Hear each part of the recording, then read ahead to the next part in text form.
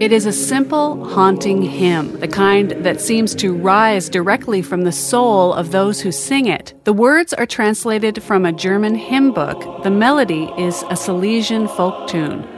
It's called Beautiful Savior, and it's the signature piece of the St. Olaf College Choir from Northfield, Minnesota.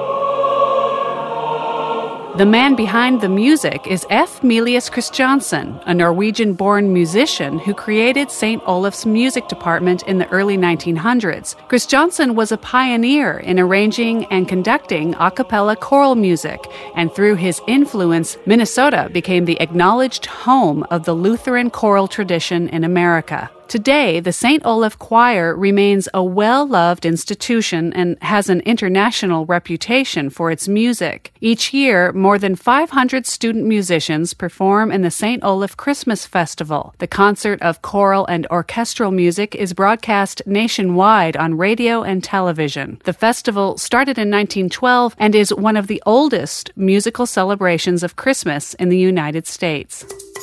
MN90 is a